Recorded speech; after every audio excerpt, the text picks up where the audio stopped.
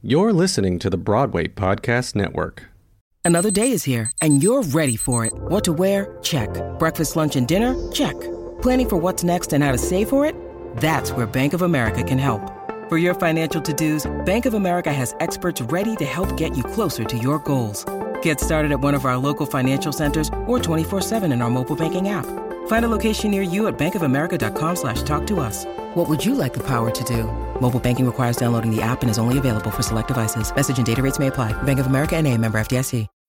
When you need mealtime inspiration, it's worth shopping Kroger, where you'll find over 30,000 mouth-watering choices that excite your inner foodie. And no matter what tasty choice you make, you'll enjoy our everyday low prices, plus extra ways to save, like digital coupons worth over $600 each week. You can also save up to $1 off per gallon at the pump with fuel points. More savings and more inspiring flavors make shopping Kroger worth it every time. Kroger, fresh for everyone. Fuel restrictions apply.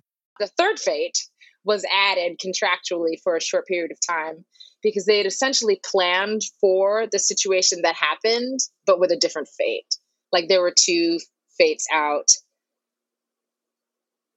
and our two swings, one of them also had to go on for Eurydice, so there weren't enough fates in the building. So I was relearning how to play the violin, because I played once when I was in fourth grade. And had to learn the things you never knew you would need to know how to do.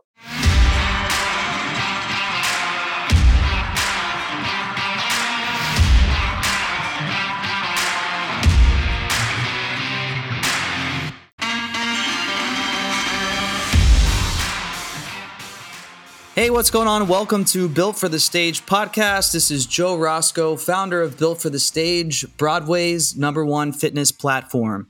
If you like the podcast, please rate, subscribe, leave a comment. That'd be greatly appreciated. Special thanks to our producing team, the Broadway Podcast Network. You can check them out at bpn.fm.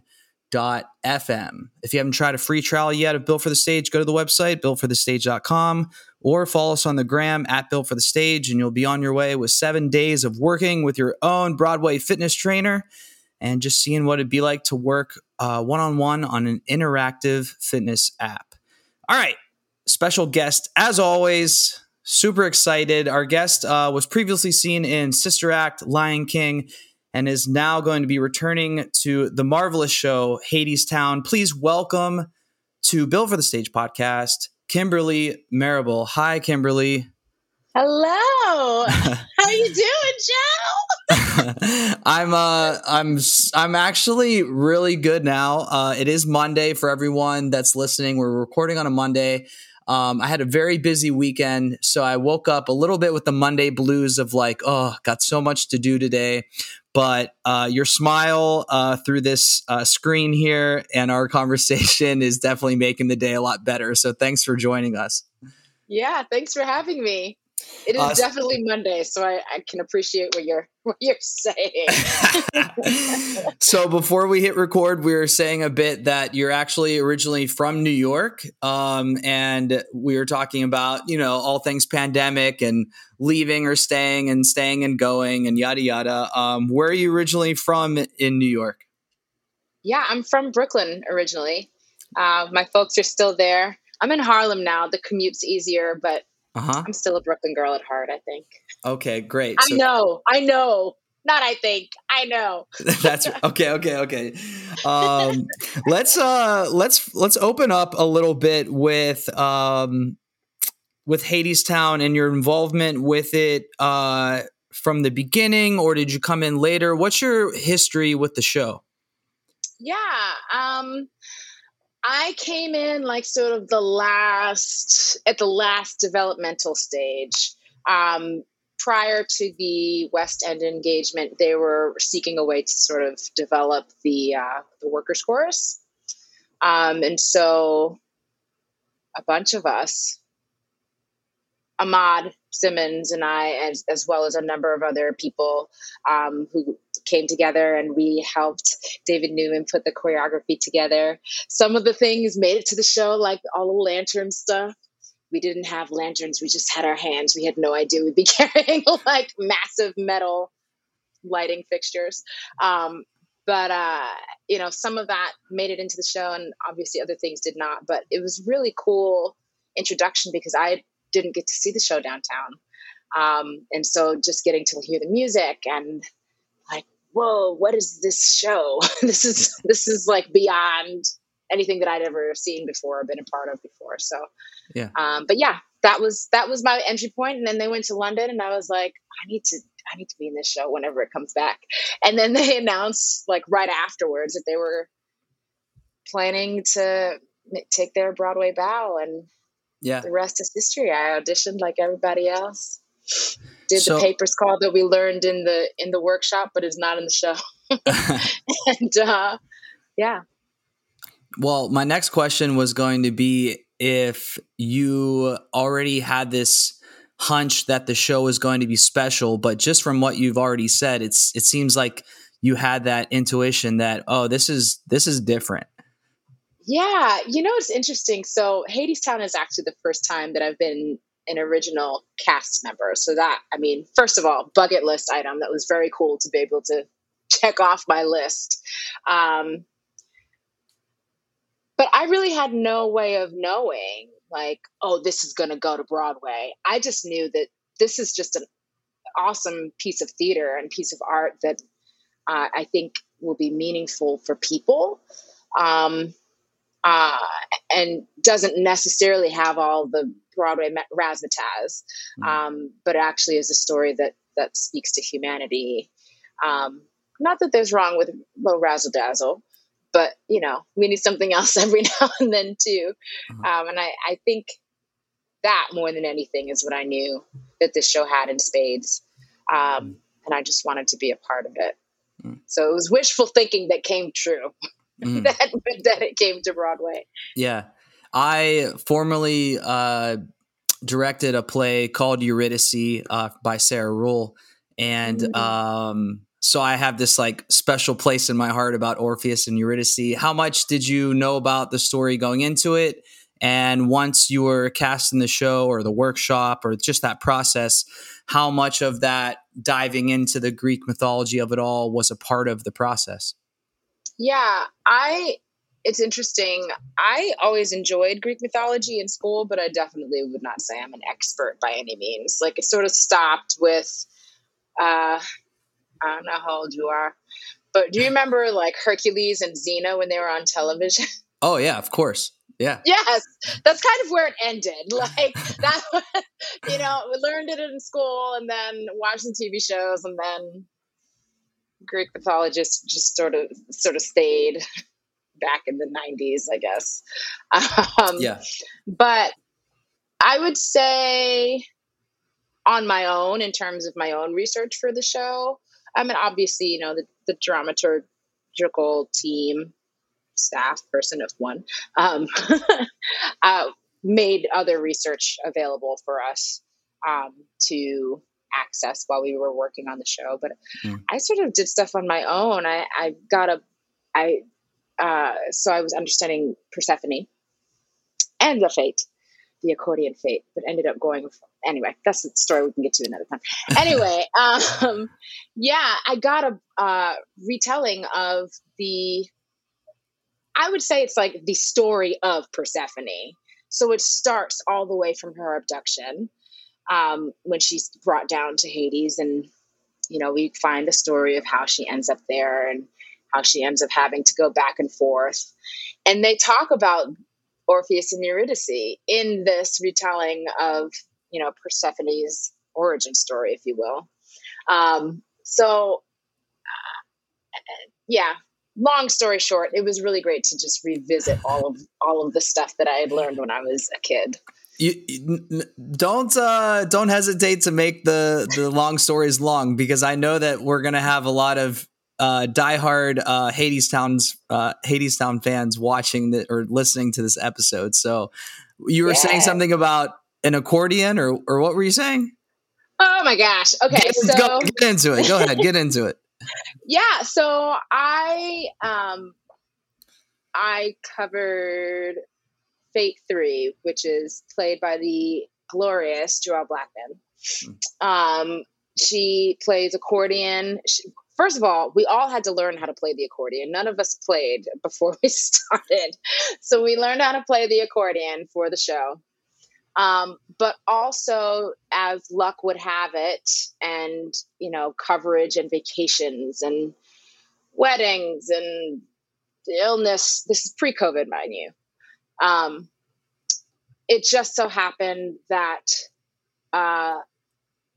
the right combination of people were out, that I had to learn a different fate in between shows and go on that night.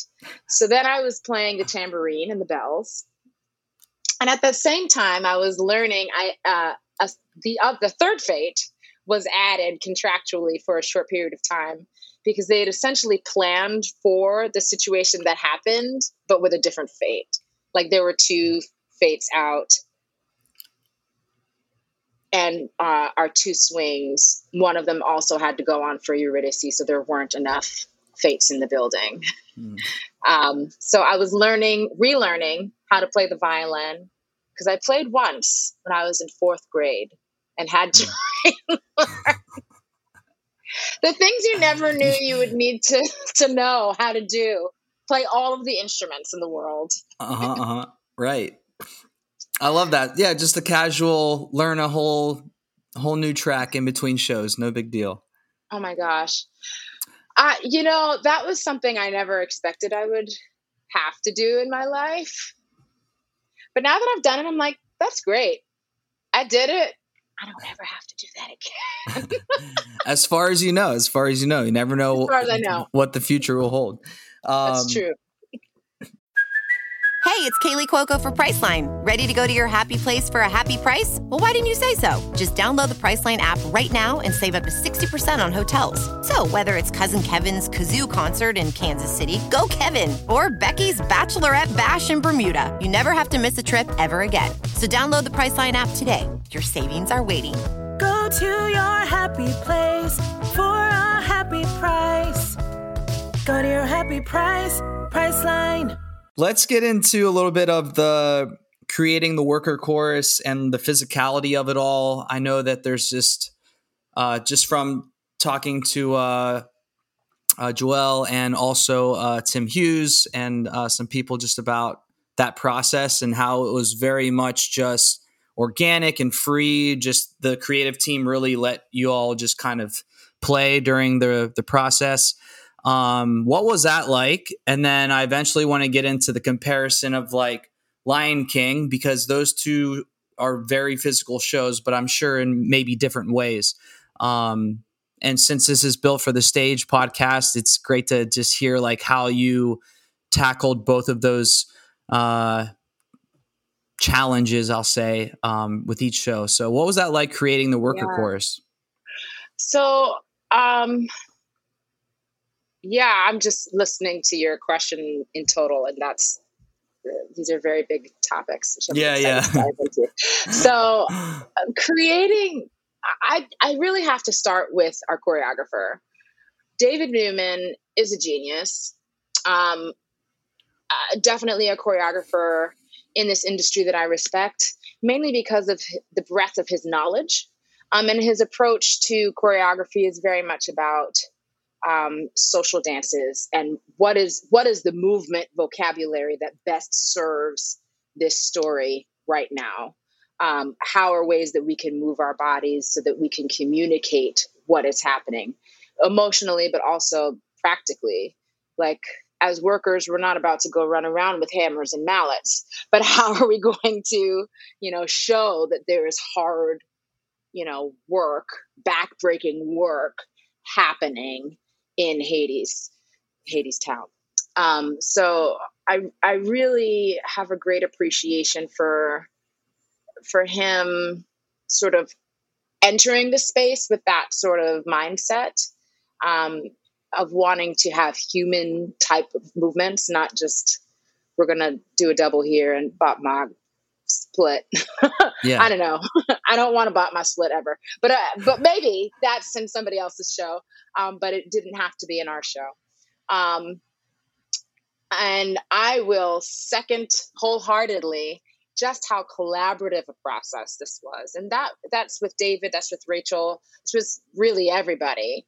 And I never had been in a situation really where everybody's creative genius was valued and was listened to, was encouraged. And then the best idea won. It wasn't I'm in charge, do what I say, dumb actor kind of situation. It was more like, no, how do we as a collective tell the best possible version of this timeless epic,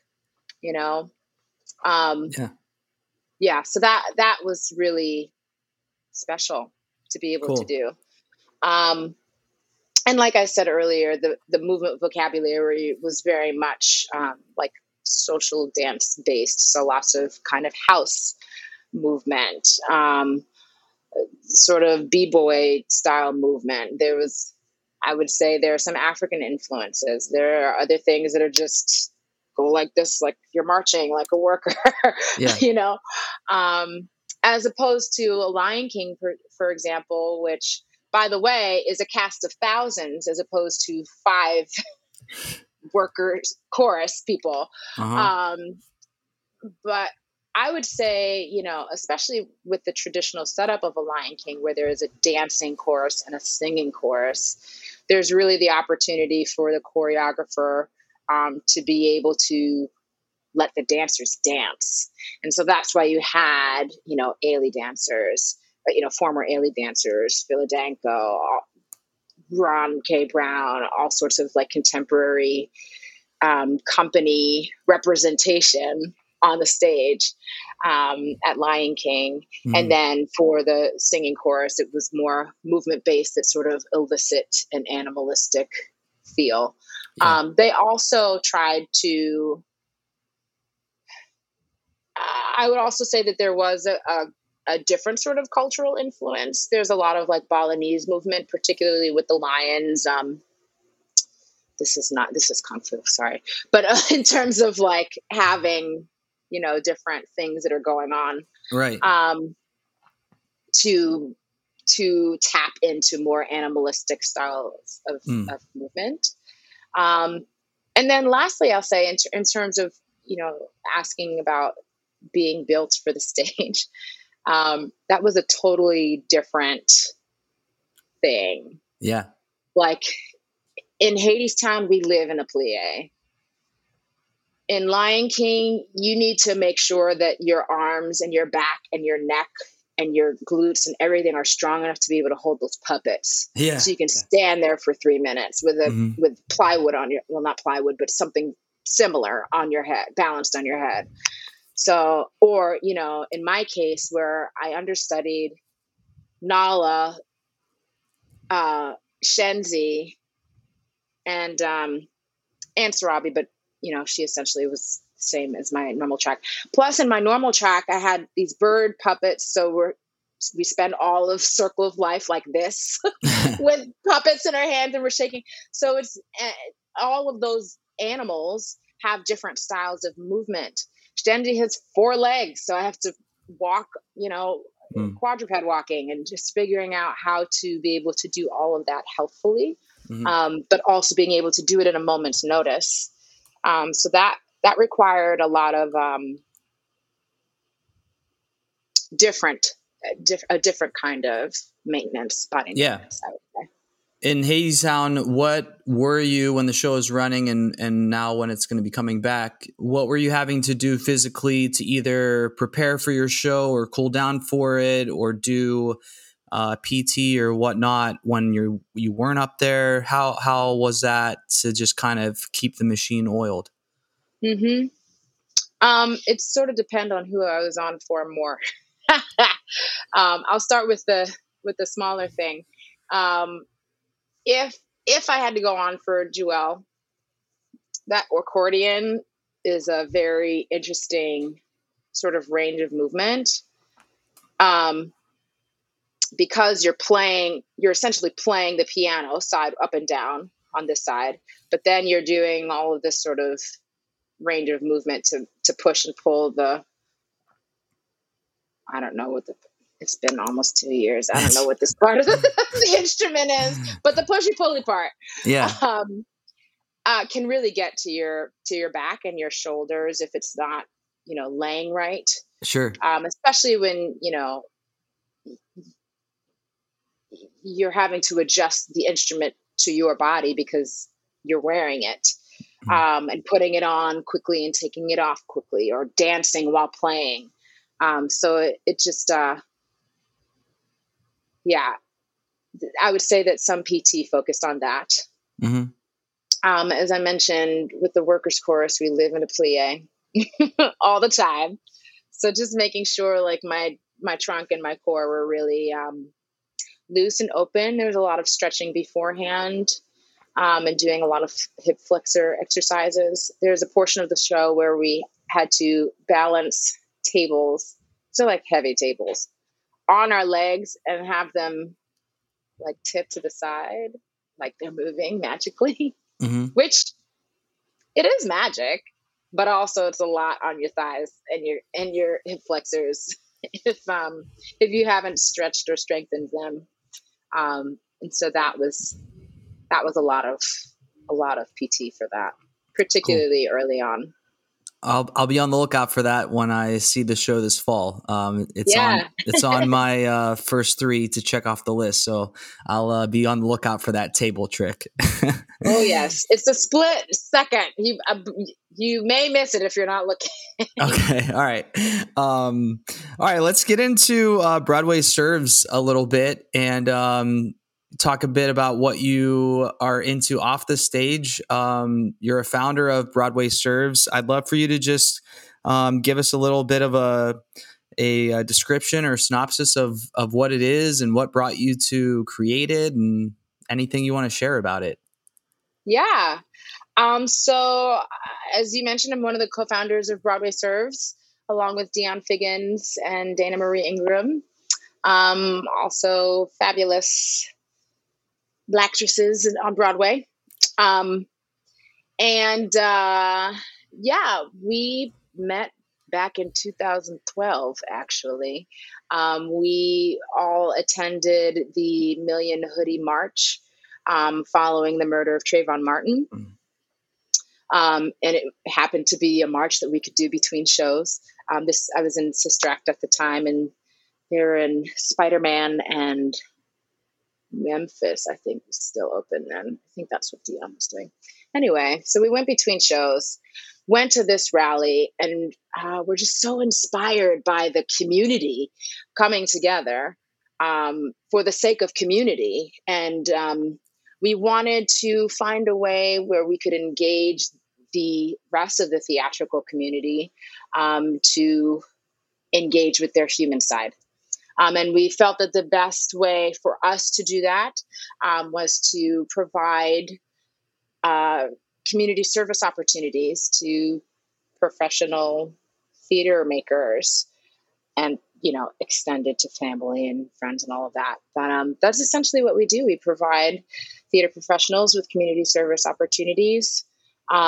In our many years of service, we've done all sorts of stuff in New York City.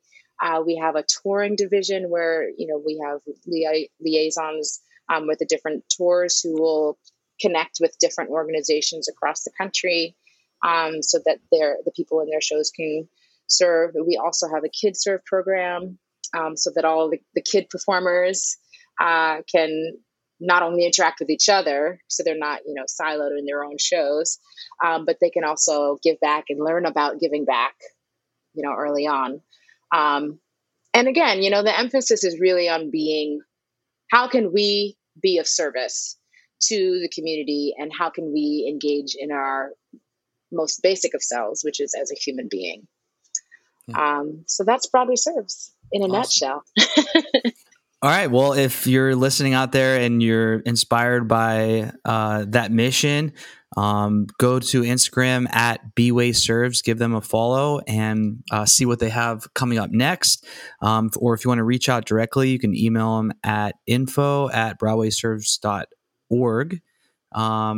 and check out the website, BroadwayServes.org. I'm going to put that in the description of the episode as well. So if you didn't have a pen and paper, you can just simply pull up the description and copy paste that into your web browser. Kimberly, that's it for this episode. Thank you so much for just taking the time to chat. It's been a pleasure to meet you. Yes, it's been great meeting you too. Thanks for having me. My pleasure. All right, everyone. That was Kimberly Marable. Make sure you give her a follow on the gram. We'll have her handle in the description of the episode as well. And yeah, this is Joe Roscoe with Built for the Stage. Another great episode. Hopefully you enjoyed it. We'll catch you for the next one. Later.